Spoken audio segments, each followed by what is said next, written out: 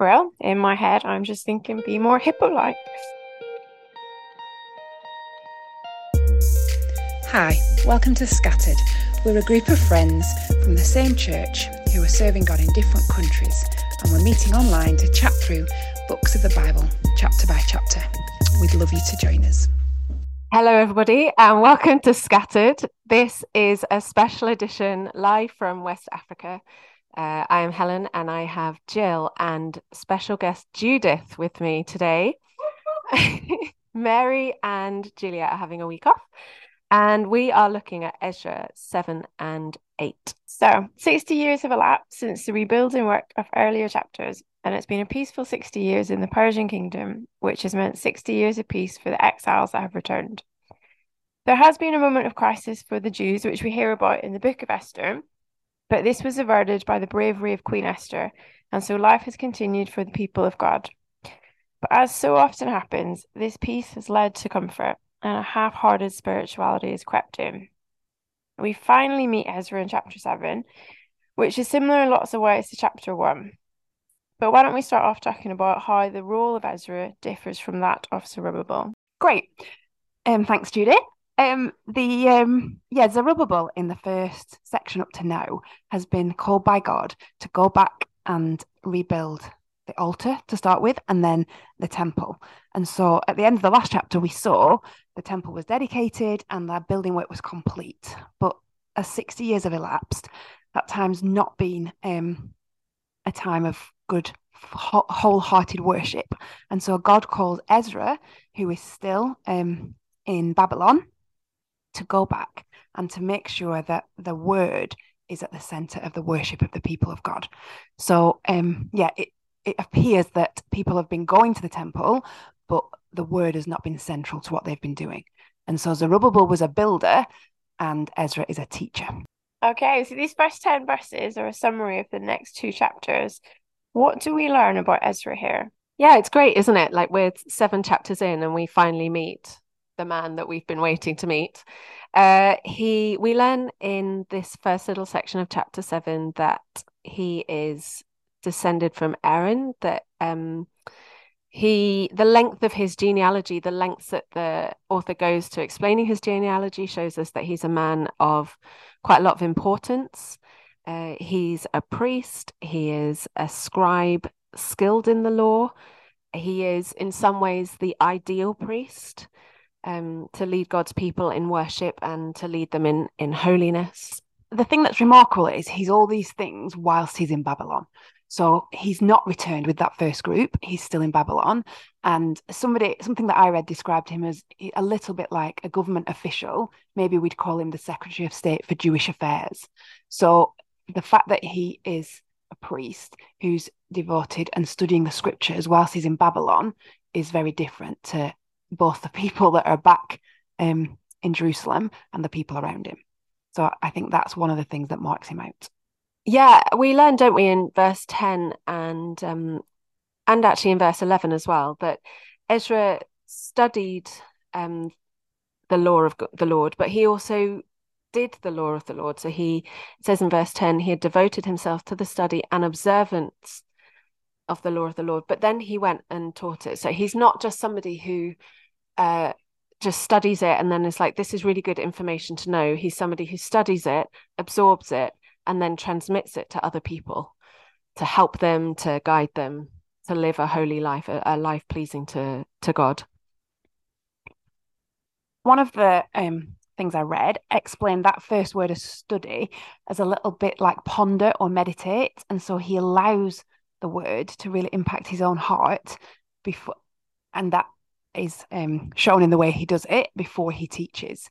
And the challenge on this, one of the sermons I listened to was, we're not very good in our very busy culture of allowing God's word to ponder God's word and to allow it to change us. And one of the suggestions was, when we're doing things that don't require our full attention, let's say, so whether that's driving, washing up, are we people that have scriptures that we allow to ruminate and that we mull on? we saw some hippos this week. Did I mention that we're in Africa? And TP was explaining to us that that's Helen's husband. They spend all night on the land chewing the grass, eating grass, and then they spend all day in the water chewing the cud. And I guess that's a little picture of what Ezra was like. He was somebody that had the word of God constantly in his mind, and he was like mulling it over, thinking about what it meant, how it would change him. And that's what made him such a great person. Yeah, because he, it's clear, isn't it, that the word of the Lord has had an impact on him. I don't imagine that he was this kind of person naturally, but he just has this sort of, we seem throughout the chapters we begin to get a picture of the fact that he's got real authority. Why?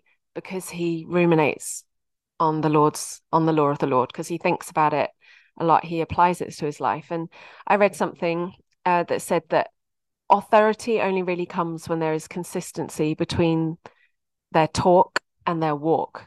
And that's who Ezra was. He was authoritative and able to do what he does in these chapters because he doesn't only say, he doesn't only like quote scriptures at people, but he actually lives them out and demonstrates to people this is the way that God desires us to live. But another thing I read said that actually this is a big pointing towards Jesus, because Jesus was somebody who taught with authority. That's what the scribes said about him, wasn't it? When they often would marvel after he'd said something and say, "Behold, here is somebody with authority," because Jesus, being the Word himself, not only knew the scriptures, but demonstrated them perfectly through his life. The other important thing I think about why it was so important that God's people didn't just have a temple to attend on a Sunday, but that the worship was really rooted in the scriptures of the Old Testament, was that 400 years later, Jesus would come and they needed to be able to recognize him as the Messiah. And so it was really important in the big picture of the Bible for there to be a man that God uses to put the word of God back at the center of the worship of God's people, so that when Jesus came, they could recognize, oh, this is the one that the scriptures have told us about. So yeah, I think Ezra points to Jesus, but as well, he helps people understand that the Old Testament points to Jesus too. Well, in my head, I'm just thinking, be more hippo-like. In this chapter, we read a letter written by King Artaxerxes, where we hear about Ezra's role, the king's role, and the role of the Lord God of Israel. What roles do these three characters play, and how can that help us live faithful Christian lives in a situation not unlike Babylon? I was really struck that the way that Ezra's described all through this section, the most common description of him is Ezra is a man who the hand of the Lord is upon.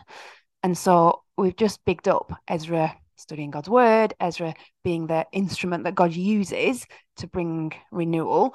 But I think it's really clear in this chapter that he's an instrument in God's hands. And so even though Ezra does great things in calling people back to Jerusalem, a second wave of people back to Jerusalem, and then when he's there, really establishes the word, it's God that's working through Ezra. So yeah, Ezra is a key mover and shaker, but I guess in his own strength, he's just a high-ranking official in Babylon. But it's God that works through him to do his work. And that, I guess that's challenging for us, isn't it? Because I know for me, on my independent days, I'm busy in my own strength, achieving good things for God. But on the days when I'm really effective, it's God that's at work through me. And yeah, it's really important, isn't it, that we get that right? Yeah, and on top of that, you were talking about the king Artaxerxes and God. There's a lot of echoes in this section from Cyrus and Darius's sort of letters and authorities and decrees. And again, we talked about last week, we talked about how the king is doing this thing, and yet it was God, back at the beginning of Ezra, it was God who stirred the spirit of Cyrus to send the Israelites back to Jerusalem. And again, here in this section, we see Ezra saying in verse 27, praise be to the Lord, the God of our ancestors, who has put it into the king's heart to bring honor to the house of the Lord. So again, King Artaxerxes is looking really good here, but actually it is the Lord's spirit that is at work once again. So he's working, God's role in it all is working in the background and using the various human parts of the story to bring about what he desires. I was really struck, being a good Anglican, how we were encouraged, aren't we, to pray for leaders, and that, well, it is in the New Testament as well, that we are encouraged to pray for leaders and those in authority over us. And I just thought this is a really good example when we feel like, oh, what's the point? Because they're not Christians. Neither was Artaxerxes. You know, he listened to Ezra. He maybe had some fear of God, or he was politically motivated to appease the gods and any god he heard about, but he wasn't a converted man. And yet God, through Ezra, or in our case now, through the prayers of his people, can influence those rulers and people in authority over us that aren't Christians. And so it really encouraged me that we can be praying for our rulers, and the king as he's crowned in the next, I guess you might be listening to this after that, but yeah, or the prime minister or whoever is the leader in your country, because God uses those prayers to change events like we see here. And he was really changed. And I guess the other thing was the bravery of Ezra. It talks, doesn't it, at the end of this chapter about the courage it took Ezra to present these things to the king and to ask the king and to make his petition to the king. So yeah, there's a call to bravery, isn't there? But there's also a call to confidence that God works in leaders that don't even know him. Yeah, and I think in verse 28 that because the hand of the Lord my God was on me, I took courage and gathered leaders. Like, I don't think that Ezra could necessarily have had that knowledge without being a man of who was close to God through his word, through that rumination. And I think the closer we are to God, the more we know him, the more we know truth about him, the closer our relationship with him, the more courage we can take to live godly lives, to do things that require courage. It's when we feel furthest from God, I think, is when we sometimes feel the most afraid. And sometimes we just need to take that step towards him in order to get courage from him and not rely on our feebleness. Amazing. Chapter 8 then describes in more detail the journey back to Jerusalem. It outlines lots of challenges that Ezra encounters on the way. Why don't you talk through some of these challenges and what each one teaches us about living by faith? I think the first challenge that Ezra comes against in those first 14 verses is just how disappointed he must have been by the numbers that returned. So in the first wave of return at the beginning of the book, 42,000 Israelites answered the call.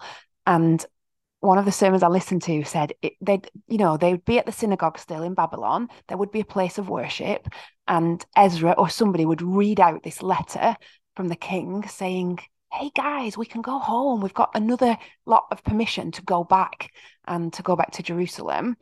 And in maybe not that same worship service, but in worship services, they would sing Psalms like 137 that says what an awful thing it is to forget Jerusalem, and that Jerusalem is the place of your highest joy. But on that particular day, when that was read out, most of them would just slink out and think, "Oh, I'm really happy here. I like it in Babylon." And so I think the first challenge for Ezra was just that there was only 15,000 that replied out of a whole multitude in Babylon. So I guess that must have been pretty discouraging for him.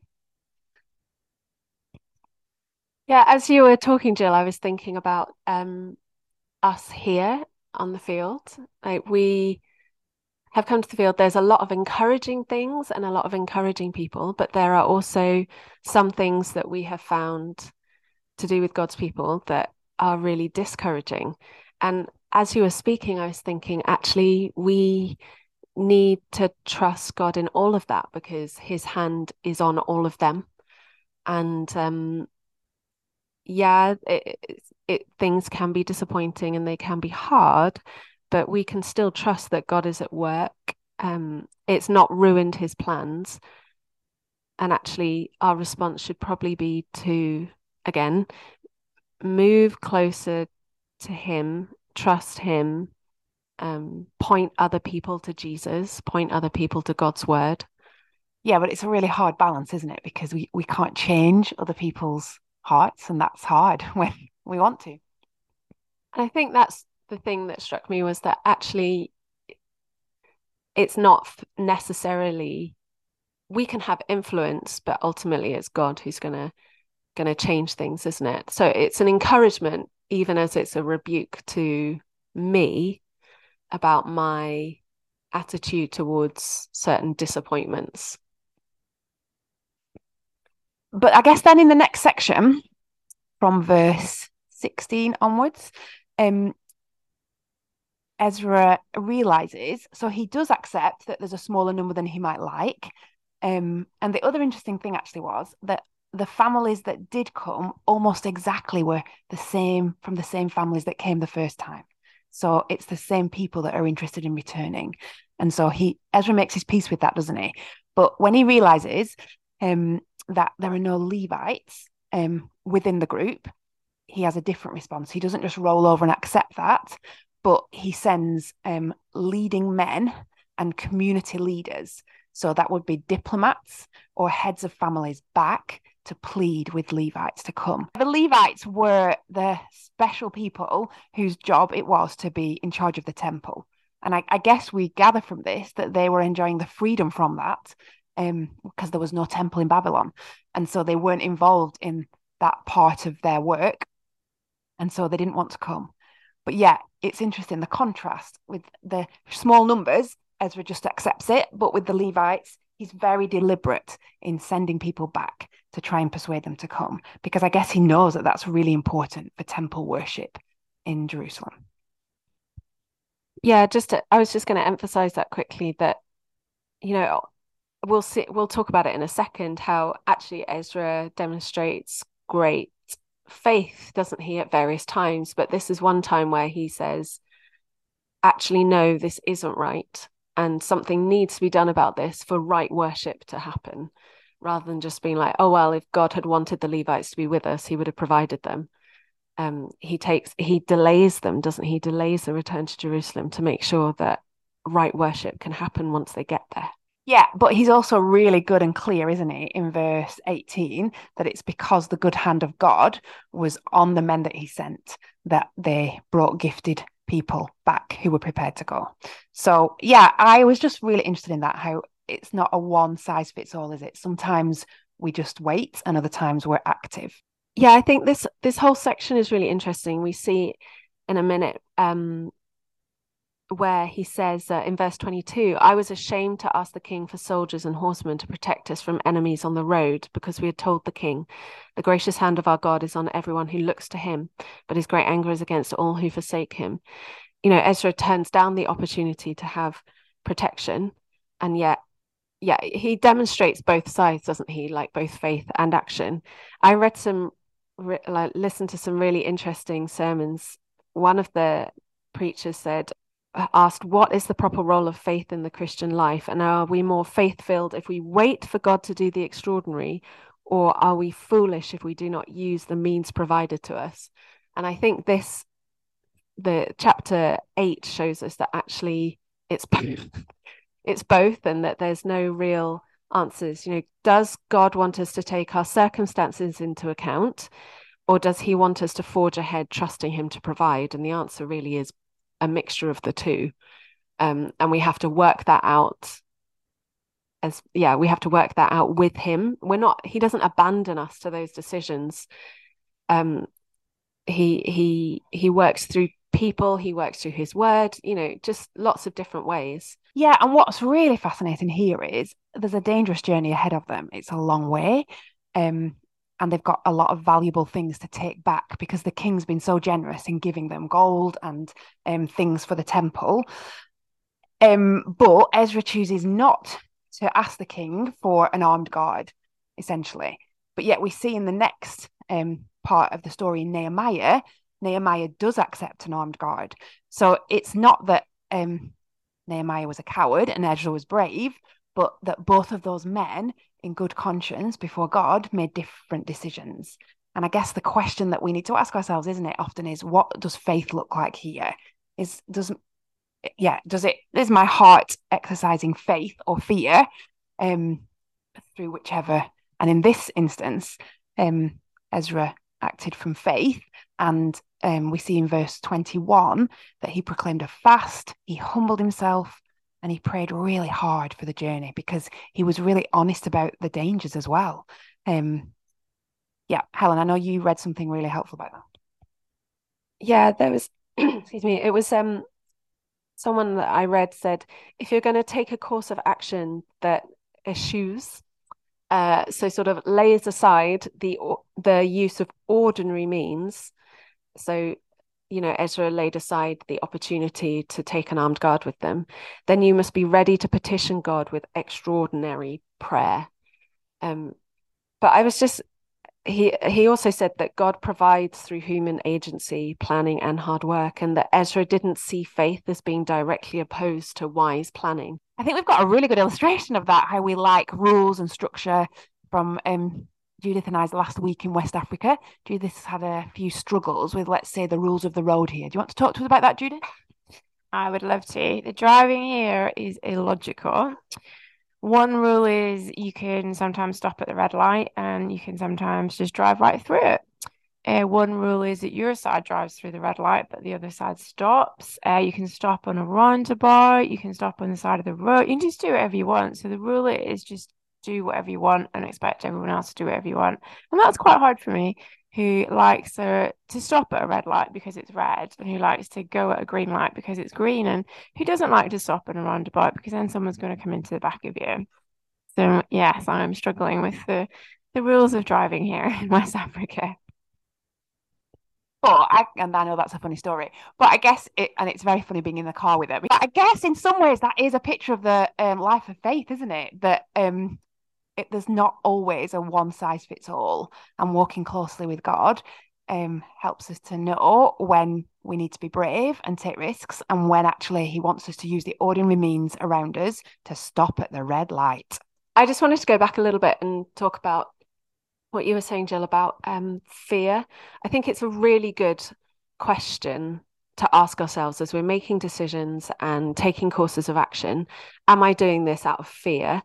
And I guess because we talked about things not being black and white, the alternative question to that is not or faith. Because I think asking, is it fear or faith, suggests that when we do things in faith, we're not fearful. You can do things in faith and still be fearful. When I moved to this part of the world, I did it in faith, but I was still scared. And so I guess it's just we don't want people to be making decisions like, oh, this is definitely the faith-based decision because I'm not scared as I make it, or that kind of thing. It's more, what is the driver behind what I'm doing here? Am I doing this because I think it is the appropriate way to respond to these circumstances, knowing what I know about God and knowing what I know about myself? Or is there something else driving me and I'm in some sort of self-preservation? And I guess we see then in verse 21 that fast and that humbling himself, the group humbling themselves before God and seeking Him, was probably involved reminding themselves of the truth that God's their protector, that they can trust Him, and that whatever happens on the journey, He's not going to leave them or forsake them, and that He's with them. And I guess for me, it's often helpful when I'm making a decision to think, what do I know about God here? What are the truths about who God is that can inform the decisions I make? Yeah, the next section then is Ezra giving a lot of gold to the priests. I guess in some ways he puts a lot of faith and confidence in these priests that they're going to be honest and they're going to not steal all that gold and run away. And he entrusts that money into their hands. And the good news is by the end of that section, they arrive in Jerusalem. God has protected them from the hand of the enemy. And I was really struck by from ambushes by the way. So we don't know whether there was actually any ambushes that attacked them, but it looks like God revealed to Ezra that there were dangers. I was singing yesterday, through many dangers, toils, and snares, we have already come. And that's true for us, isn't it? Often God protects us from things that we don't see and that we're not aware of. But on our journey to heaven, which I guess is a little parallel of this journey to Jerusalem, God is protecting us from the things that we see that are scary, but also from things that we don't see. So this little band of Israelites arrive safely. And the gold's all intact. They weigh it out and it's all there. God's been really good to them and kept them very safe. Yeah, and when they arrive in Jerusalem, they immediately begin sacrificing and worshipping again, don't they? It's this priority setting that we saw in the last section that we looked at, the chapters 4, 5, and 6. When the last wave of migrants came, they prioritized worshipping. And it's the same thing again for these guys. First, they worship and they do give sin offerings and burnt offerings. Then they delivered the king's orders to the royal satraps. And so yeah, they're setting their priority from the first moment. It's a really good challenge, isn't it? Ezra's all the way through this. His focus is Godward first. So yeah, he does interact with kings. He does bring messages to the rulers in Jerusalem, but his first priority is always God. And yeah, that's a really good challenge to my heart. Is my heart set Godward first before then all the other things I need to do in my day? Okay, then I guess to finish, what have been the personal challenges or encouragement from these verses for you guys?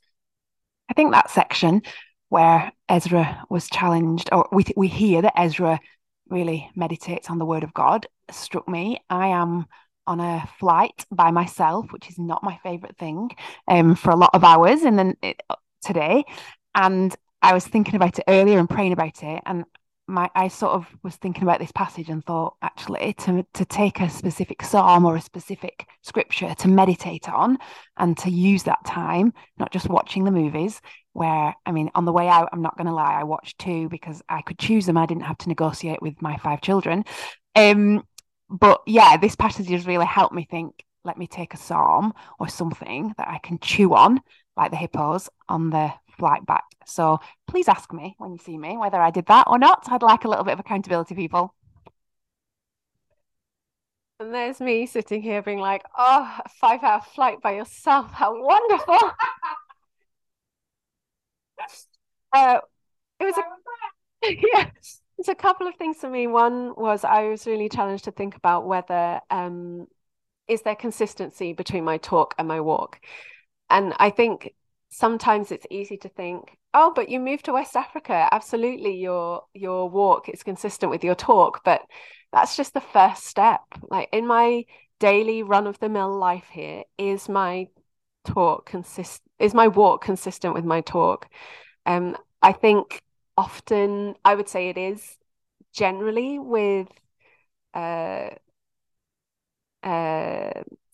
believer, like with cousins, like of other faiths here, but actually in my home and with my children and my husband, is my walk consistent with my talk? And I think that for me is a much greater challenge that I've been ruminating. I just love that word. It's, yeah, such a geek.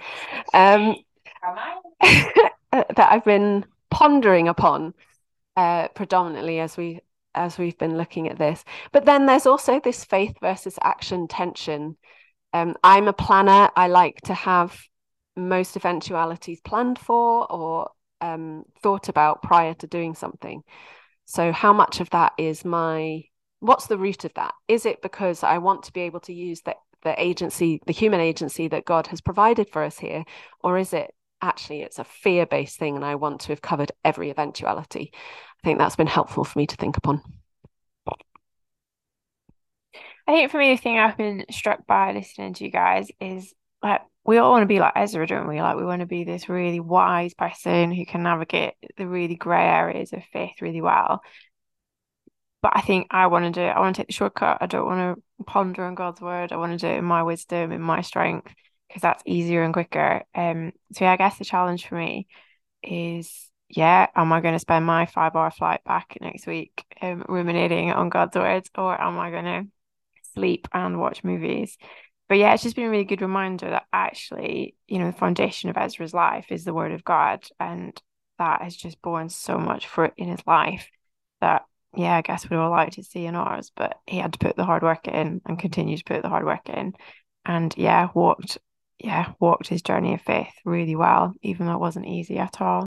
Thanks for listening, everybody. I hope that was helpful. And we are back, I think, with the full contingent next week, looking at chapters 9 and 10, which I think we can promise will be an interesting and lively debate. Bye.